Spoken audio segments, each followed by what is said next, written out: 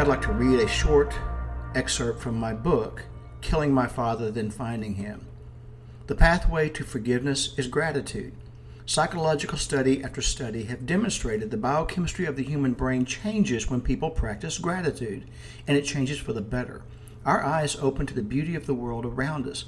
We shift from looking inward to experiencing life with more meaning. When we see the good in the world, we see the good in others. We can look at whatever it is we need to forgive, or whoever it is, and see the situation differently, and that is something to consider.